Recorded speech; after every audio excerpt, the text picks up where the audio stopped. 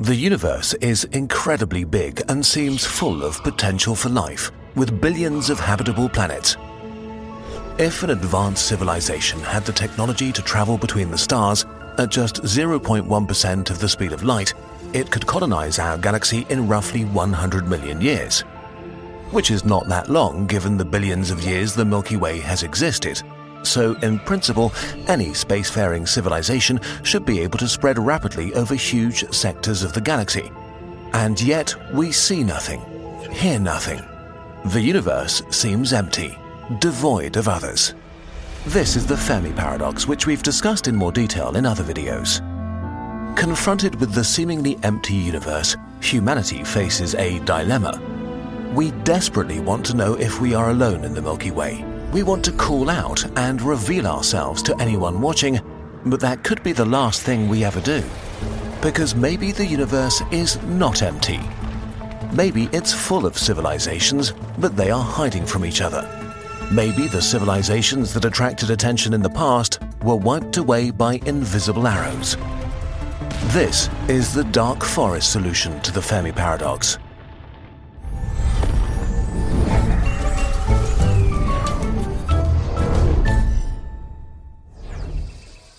The way of life. The hunter awakes in his hiding place and carefully listens for suspicious noises from the thick undergrowth before he gets up. Another night has passed without incident. The forest is dark and full of fog. He considers calling out to others to end his loneliness, but stops himself at the last moment. What if they are like him? All living things seek to survive, secure resources, and multiply. Their greatest obstacle are other living things that share the same objective. Competition between species favored the survival of beings with advantageous traits. Our ancestors were inventive, competitive, expansionist, and greedy for resources, which led them to winning the competition for our planet. Today, most other animals are so utterly at our mercy that we wipe out about a dozen species a day, just as an unintentional byproduct of how we like to run things. But humans are more than individuals. From us, cultures emerge that also compete with each other. Competitive and expansionary cultures spread faster and further and merge with, subdue, or destroy others. If we look at our history, it becomes clear we are dangerous. Not just to others, but also to ourselves. Our human nature has driven us to take over every corner of our planet, and soon we will look to the stars, both to expand our domain and ensure access to ever more resources. And then we might stumble upon others trying to do the same thing. It's likely that the competition of life also takes place on faraway planets, so it's logical to assume that an alien civilization that came to dominate their planet would be in some regards similar to us. But if they're similar to us, they too may be dangerous. The implication. As the hunter sneaks through the dark forest all alone, he knows that there might be others like him. He can't know their intentions, if they are aggressive or not. The hunter knows he would kill to ensure his own survival, so he has to assume that they would too. And it might be that if he stumbles upon another hunter, the one that shoots first survives. None of this means that conflict is unavoidable. So far, the progress of the modern world seems to have made us more peaceful, not more violent. Maybe this is true for other civilizations too, that eventually progress means less conflict, not more. Different alien civilizations also should vary from the mild and peaceful to the malevolent and militaristic. The existential problem we're facing is that when we meet others between the stars, we have no way of telling who is peaceful or aggressive and what their true intentions are. Similarly, they might not understand or trust our intentions even if we tell them that we are peaceful. On top of that, if we did discover another civilization and they discovered us, the light years between us would mean years of communication delay. Both sides would be in a state of uncertainty, wondering if the wisest move is to just attack because there's another serious issue: technological explosions and the first strike advantage. We don't know where the limits of technology are, but we do know how much technological progress matters in war. A few hundred or thousand years can turn conflict with uncertain results into a one-sided massacre. Caesar's legions would stand no chance against Napoleon's army with their cannons and muskets, which would be eradicated by artillery from the First World War, which would not stand a chance against today's drones and guided missiles. So the power level of different civilizations may vary massively, and even if not, between the time it takes us to detect another civilization and us saying hi, we might already be hopelessly behind on the tech tree. Which is bad enough, but the nature of interstellar conflict makes this worse. If your opponent is light years away, sending an invasion fleet takes so long that by the time it arrives, it might be hopelessly obsolete. So war between civilizations might be just about eliminating the other to remove an existential threat to yourself. Someone else who might be so scared of you that they attack the first chance they get. In this environment, the only way to guarantee a win is to strike with such force and speed that the target has no chance of survival or time to counterattack or escape to seek revenge later. The stakes are the highest possible, with no room for error. If we assume that the majority of civilizations live on planets, that leaves them pretty vulnerable. All you need to do is throw something massive at a planet to make it uninhabitable.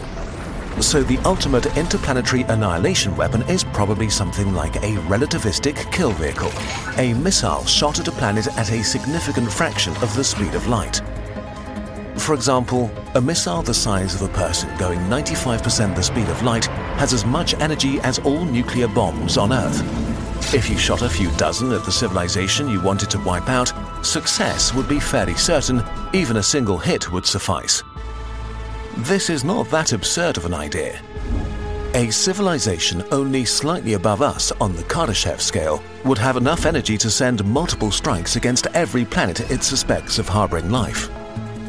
What makes these weapons so sinister is how much they favor a first strike, since they would be so fast that it might be impossible to protect yourself effectively against them once they're launched. Conflict between civilizations may not be lengthy affairs, but rapid winner-takes-all situations, where the first one to shoot wins. This makes any civilization an existential threat to any other. And if every civilization is an existential threat to every other, there may be only two kinds of civilizations out there: quiet ones and dead ones. So, what should we do? Should we worry? It's unlikely that anybody has noticed humanity yet. The radio signals we've transmitted in the last 100 years traveled a relatively tiny distance and have long decayed into unreadable noise. At our technological stage, if we don't actively try to get noticed, and if nobody specifically looks at our pretty unremarkable solar system, we'll stay hidden. But one day we will venture into space in a serious way and need to consider these kinds of questions again. We don't know if there are others or if we are going through the forest alone. But we have no way of knowing for sure. For the time being, it seems the best we can do is to carefully listen. And even if we see others step into a clearing and make themselves known, we should not reply right away, but carefully watch them from the undergrowth.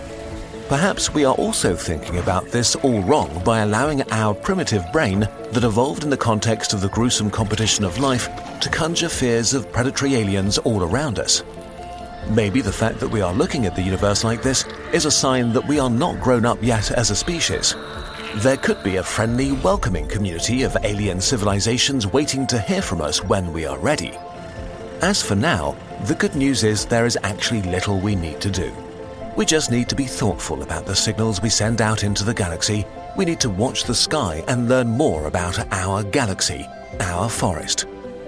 Because whatever the nature of our forest is, full of dangers or friends, or nobody at all, only careful observation can tell.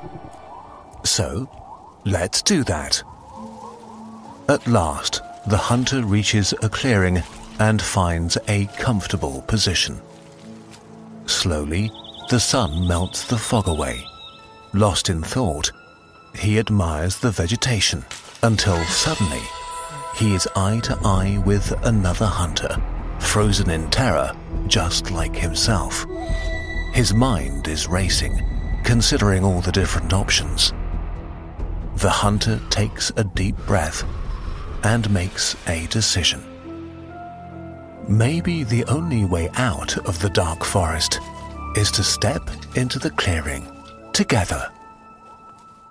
And with this hopeful picture, we say goodbye to the year 12,021 of the human era. It was a wild year to say the least, still much more fun than 12,020. Kurzgesagt had its most successful month ever and published a book. We tried a lot of new techniques and really got into Blender and Cinema 4D, hiding more and more 3D in our videos. We have so many ideas for next year and big and ambitious plans that we can't wait to share with you. And all of this was and is possible because of your direct support. Thank you so much. Kurzgesagt only works because of you. So in tune with the end of the year, we've designed a few products that will help you to visualize your place in the universe. Our very shiny The Night Sky poster shows you the little piece of space we can see from Earth with our own eyes, or travel further out with our Stellar Zoom collection that depicts our home in space from an increasing distance. Or dream with our space-themed notebooks, scenic posters, and pins. We design and produce every single product with great care. Getting something from our shop is the best way to support Kurzgesagt. We hope you have a wonderful end of the year and that 12,022 is more fun and less exciting than the last 2 years. Thank you for watching.